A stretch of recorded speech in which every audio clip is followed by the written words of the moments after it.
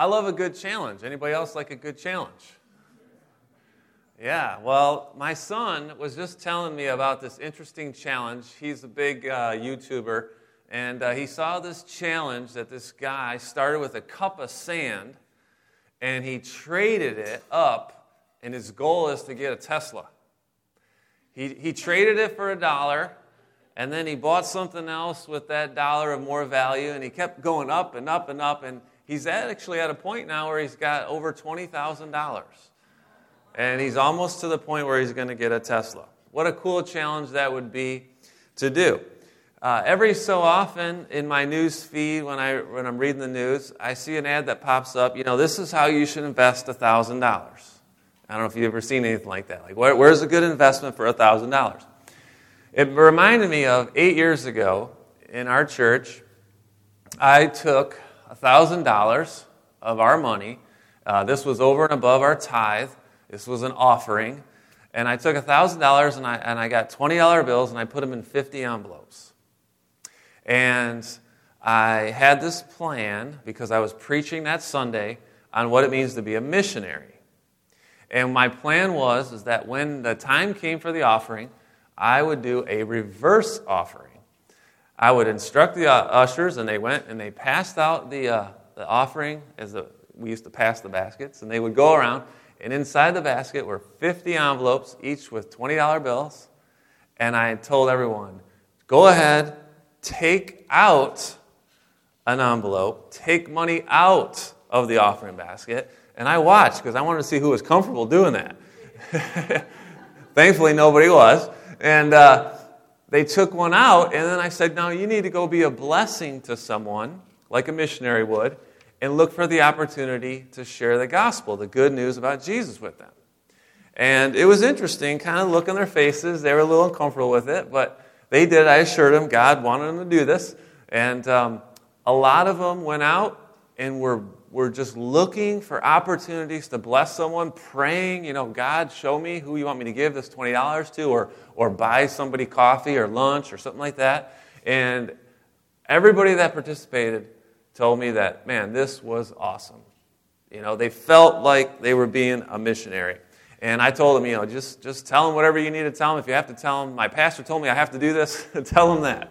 All right, but just go do it. And they enjoyed it. And I will tell you personally, that's the best $1,000 investment that I've ever done, because it got you out there being like a missionary, looking for opportunities to bless someone. Do you know what Jesus meant when he said, store up treasures in heaven? When you think about investing your money, do you pray about it and wonder, how would God want me to do this? How would God want me to invest this? Do you see your money as your money or God's money? Today, we're at this point of the Sermon on the Mount where Jesus talks about money. And he challenges you how you see your money. Questions, in fact, your motive for giving. And he demands total loyalty to God. I'm telling you, this isn't a sermon to get you to give more to this church. It's not a sermon to make you feel guilty so you'll give more to this church. I don't preach those sermons. I never have and I never will. Because I don't need to. I don't need to, and you'll see why. This is about seeing money the way God intended you to see it. It's about managing God's money as a good steward. It's about getting to heaven and realizing I have a lot of treasures because of what I invested when I was at home or on earth. Matthew 6:24, Jesus said, no one can serve two masters. Either he will hate the one and love the other, or he will be devoted to the one and despise the other. You cannot serve God and money. Will you pray with me? Lord Jesus, thank you for dying on the cross for us, saving us so that we have eternal life, that we have a way to heaven. Father, while we are here on this earth, will you help us to understand and see money properly? Help us to not be consumed by it. Let it not captivate our heart. But God, let us serve you only. Let us love you. Help us to love you with all our heart. Not part of our heart, all of our heart. And God, as we listen about this message on what you had to say on that Sermon on the Mount, let us apply it to our lives so that we are changed. We are changed to be more like you, made in your image. In Jesus' name. And the whole church said, Amen. Amen. So I asked you at the beginning of the year to read 7 books. 4 of them, Matthew, Mark, Luke, and John. You can read over and over again, the Gospels. And the other 3 are written by Christian authors. One's called Not a Fan. The other one's called Heaven. And the last one is the one I'm referencing now. It's called The Treasure Principle. Just a little booklet. Probably could read it in a couple hours, The Treasure Principle.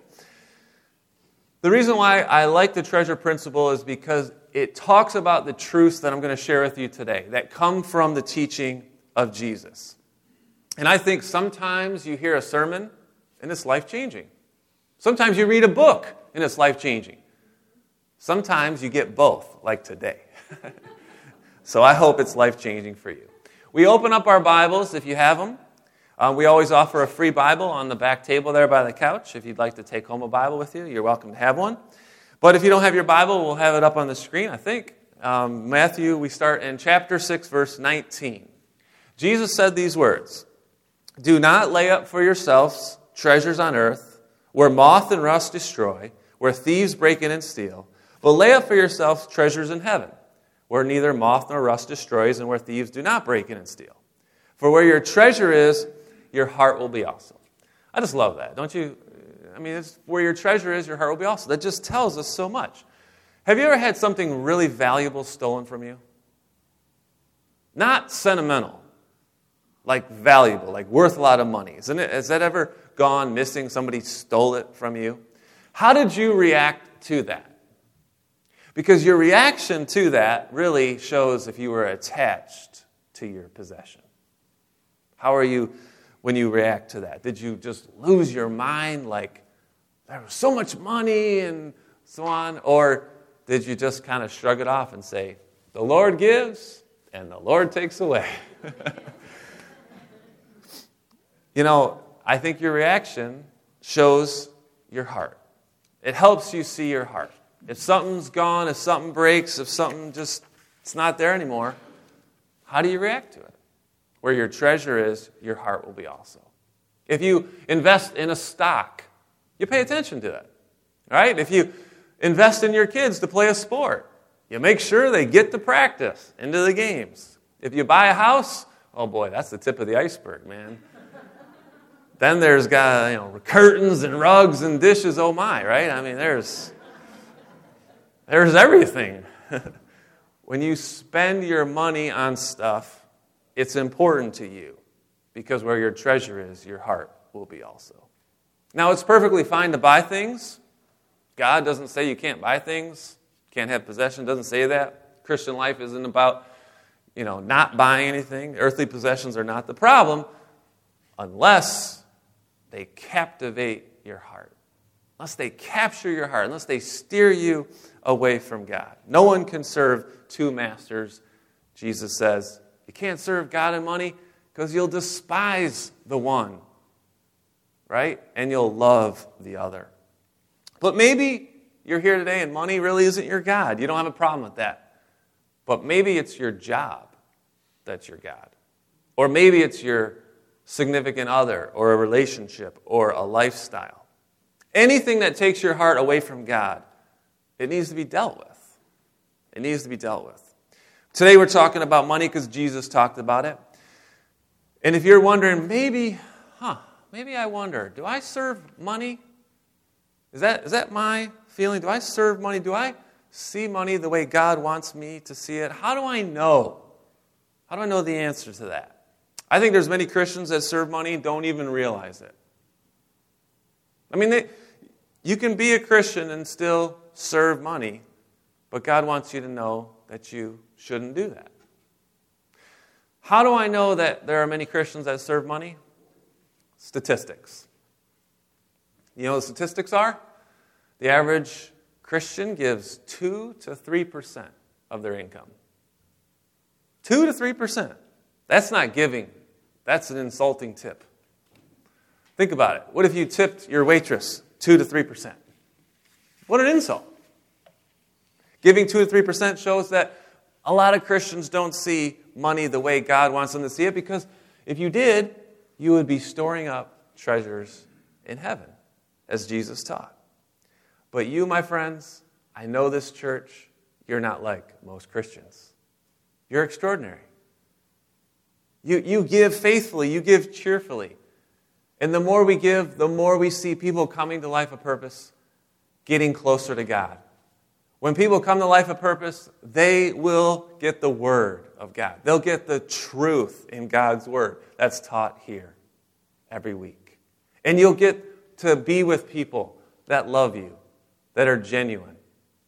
You know, there's times where I get a little stressed out about how the order of service or the transitions in the service or the noise, because ultimately my hope is on a Sunday morning is that there would not be any distractions for you to worship God. That is my ultimate goal as the leader, one of the leaders of this church, is that I want you to be able to come on a Sunday morning and worship God distraction-free. And sometimes I can't control that because sometimes you got things going on in your life that are distracting you. But at least I can try to do my part and have things go smoothly. But I love the fact that we are a church that, you know what? If something happens, nobody gets their panties in a bunch, as they say. All right? You're okay with it. You know? If a baby starts crying, all right, I'm just going to preach a little louder. Okay? It's not going to be a distraction for me. So it's a good thing. All right? We don't have to be all rigid and sit in our seats and think that no. We're here to worship God. Amen? Amen. And I love it that we can do that. So you keep doing what you're doing, because when you give faithfully and cheerfully, we get to do this. We get to help people get closer to God, and lives are changing. I see it every single Sunday. So we want to continue to store up our treasures in heaven, and we can be extravagant givers. Because we don't serve two masters. We serve God. But I want you to see what the Scripture teaches us, what God's Word teaches us about people who serve money. I'm going to give you 4 kind of signs that this is what people do when they serve money. First of all, they give with strings attached. They give to get. We look at this, we see this in Matthew chapter 6, just a little bit earlier. Jesus talks about these people that were giving. Joining the church is not like joining the gym. You don't give your tithes so you can get something in return. All right? There are lots of people in churches today that do that. They're big givers, so they feel like they're power players and they want to say in everything. No, that's the elders of the church are the ones who are leading the church.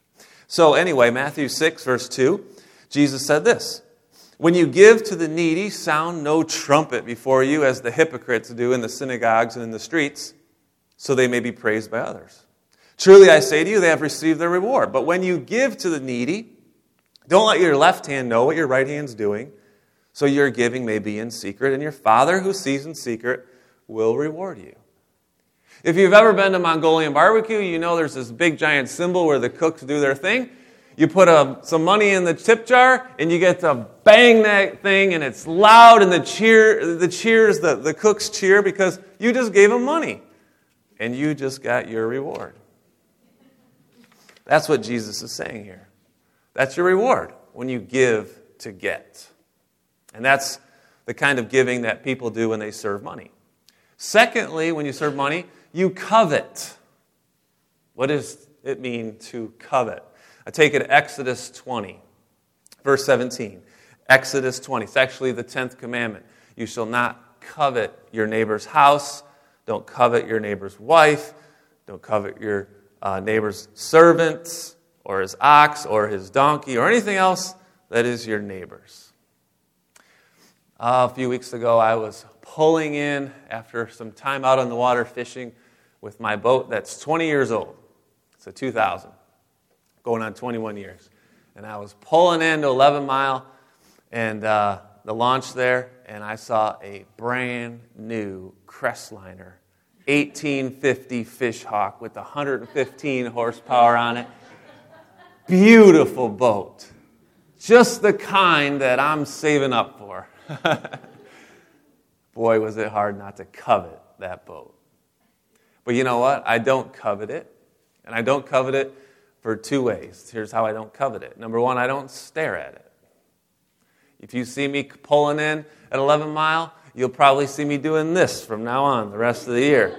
So I don't stare at that red beauty with the windshield and the rod holders and all the other fun stuff. I also, here's the key, I give thanks for the boat I have. I'm actually content with the boat I have. I like it. It gets me where I want to go. I can do what I have to do. I'm content. When people serve money, they're not content. They're never satisfied. They will always covet. Thirdly, I have a little clip that I want to show you here, and I'll set it up here before we hit play, but it's a commercial that I saw a long time ago, and so I found it, and I recorded it, and I'm not promoting the company that put the commercial out, which pops up at the end, but I just wanted you to see the commercial because when you see it, it's going to make you laugh. I know it is. So let's watch this quick commercial. I'm Stanley Johnson. I've got a great family. I've got a 4-bedroom house in a great community. Like my car? It's new. I even belong to the local golf club. How do I do it? I'm in debt up to my eyeballs. I can barely pay my finance charges. Somebody help me. Come to. So the third thing you should know about people who serve money is they usually are in lots of debt. Usually, not always. Because you're a slave to it. Proverbs 22:7 tells us that the rich rule over the poor, and the borrower is a slave to the lender.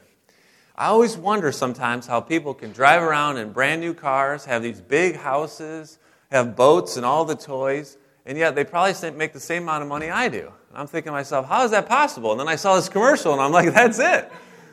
They're in debt up to their eyeballs. They're a slave to debt. Debt is not God's plan for you. In fact, I love this as my wife and I, when we made our way out of debt many years ago, we love this verse, Romans 13:8. It says, owe no one anything except the debt to love one another. Just love that.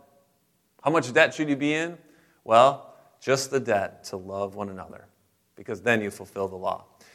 When people serve money, they end up usually in debt. And lastly, they look down on poor people. When people serve money, they look down on poor people. In this Sermon on the Mount, this famous sermon that Jesus preached, he said, where your treasure is, your heart will be also. And then he said these two verses that if you read them, you probably got a little confused. I'll read them to you now. Verse 22, he says, the eye is the lamp of the body. If your eye is healthy, your whole body will be full of light. But if your eye is bad, your whole body will be full of darkness. If then the light in you is darkness, how great is the darkness? That last part gets a little confusing, doesn't it? What is Jesus saying here? He's saying that your eye determines if you're good or evil. Your view of the world, how you see other people and other things. You see, in Proverbs 28:22, it says, a stingy man. Now, just look at that for a second, because stingy is our translation of the Hebrew word. And the Hebrew word is actually a word that means a man whose eye is evil. Isn't that interesting? A man whose eye is evil. See, the eye was a way of kind of, the beginning of, or the gateway to the soul. Like, this is who you are as a person, this from your eye. The man who has an evil eye, a stingy man, he hastens, he anxiously hurries after wealth, and he doesn't know poverty will come upon him. But then I'll give you a little bit deeper into the scripture, back in the Old Testament, in Deuteronomy chapter 15, verses 7 through 9, the Israelites, God's people, had a way of living, and they had something every 7 years where they forgave the debt. Whoever borrowed money from them, they forgave them on the 7th year.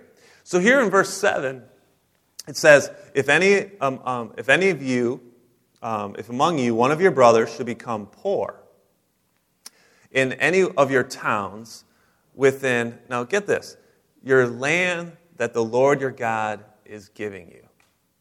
Who gave them the land? God did. Like, they have what they have because of God. You shall not harden your heart or shut your hand against your poor brother, but you shall open your hand to him and lend him sufficient for his need, whatever it may be. So I'm sure they thought, okay, that's fine. Excuse me. They can loan to their brother in need. But get this. It says in verse 9, take care lest there be an unworthy thought in your heart if you say, the 7th year, the year of release is near, and your eye look grudgingly on your poor brother, and you give him nothing, and he cries out to the Lord against you, and be guilty of sin. So God had established a system that in the 7th year you had to forgive all those who owed you money. If someone came to you in year 6, 1 month before the forgiveness year, and said, hey man, I need a big loan, how are you going to look at them? Right? How are you going to look at them? How are you going to just give freely? Because knowing that in 1 month, you're going to have to forgive what you just loaned them. The only way you can do it is if you have a good eye and not an evil eye. It's only how you see what you have. Did it come from God? If it does, you give freely. You have no problem giving freely. It's not mine anyway. It's God's. God says give it, I'm going to give it. People have no problem when they serve God, helping a brother in need. But this is the result. This is the reality of people who serve money. They give to get, they covet, they have lots of debt, and they look down on poor people. Why God wants you to serve Him only? Why does God want you to serve Him only? Because money never makes you happy. Anybody tried that when you were younger? Anybody still trying it?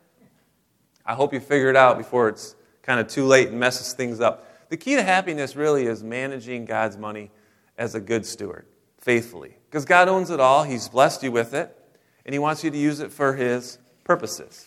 So you store up treasures in heaven. You invest in His kingdom. In Texas, the town of Houston is named after a guy named Sam Houston. Lived a long time ago. He kind of lived a tumultuous life, but eventually he was baptized as a believer like Jesus by immersion. And at that time, you knew his life changed because he chose to give or to pay for half of the minister's salary each year. And they asked him, why? Why would you do that? And he said, because God baptized my wallet too.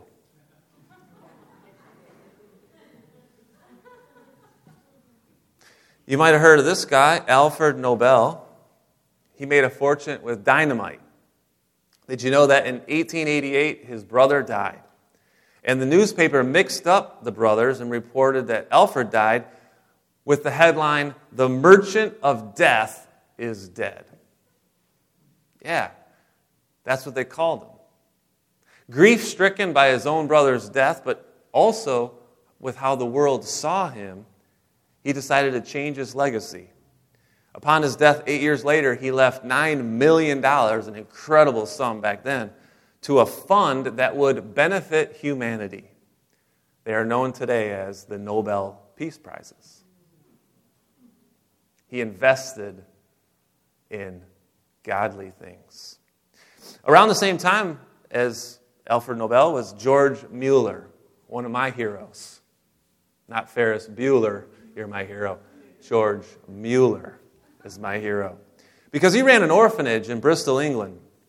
And he never once asked people for money. But the orphanage was ran on total donations. Christians giving to it. But he never asked people for money. Instead, he prayed. And there were times he wrote that they would sit down at the dinner table with all the orphans and they would be praying for God to provide. And there was no food on the table. And then a donation would come. And they would go out and buy bread and have food to eat at the last minute. All because they trusted in God.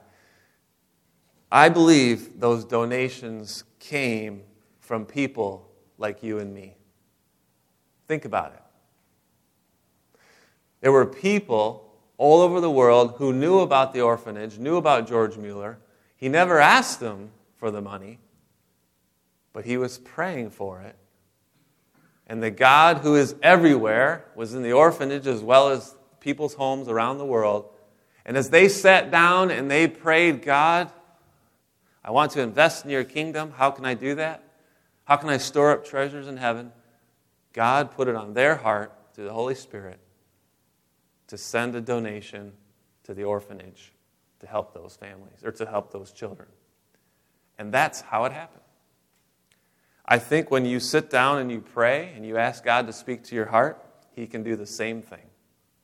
He can speak to your heart. This is why I said earlier, I don't need to preach sermons to guilt you into giving. I don't need to do that because I trust that your giving will come from your heart. A heart that only serves God. You might know Joshua. He led God's people after Moses. And when they conquered that promised land, when they were enjoying in abundance, he told the people, fear the Lord, serve Him in sincerity and in faithfulness, put away your foreign gods, and choose this day whom you will serve. But as for me and my house, what did he say? We will serve the Lord. That's right. So as Bobby and Naomi come up for our final song, I want to encourage you to choose this day whom you will serve. You cannot serve God and money.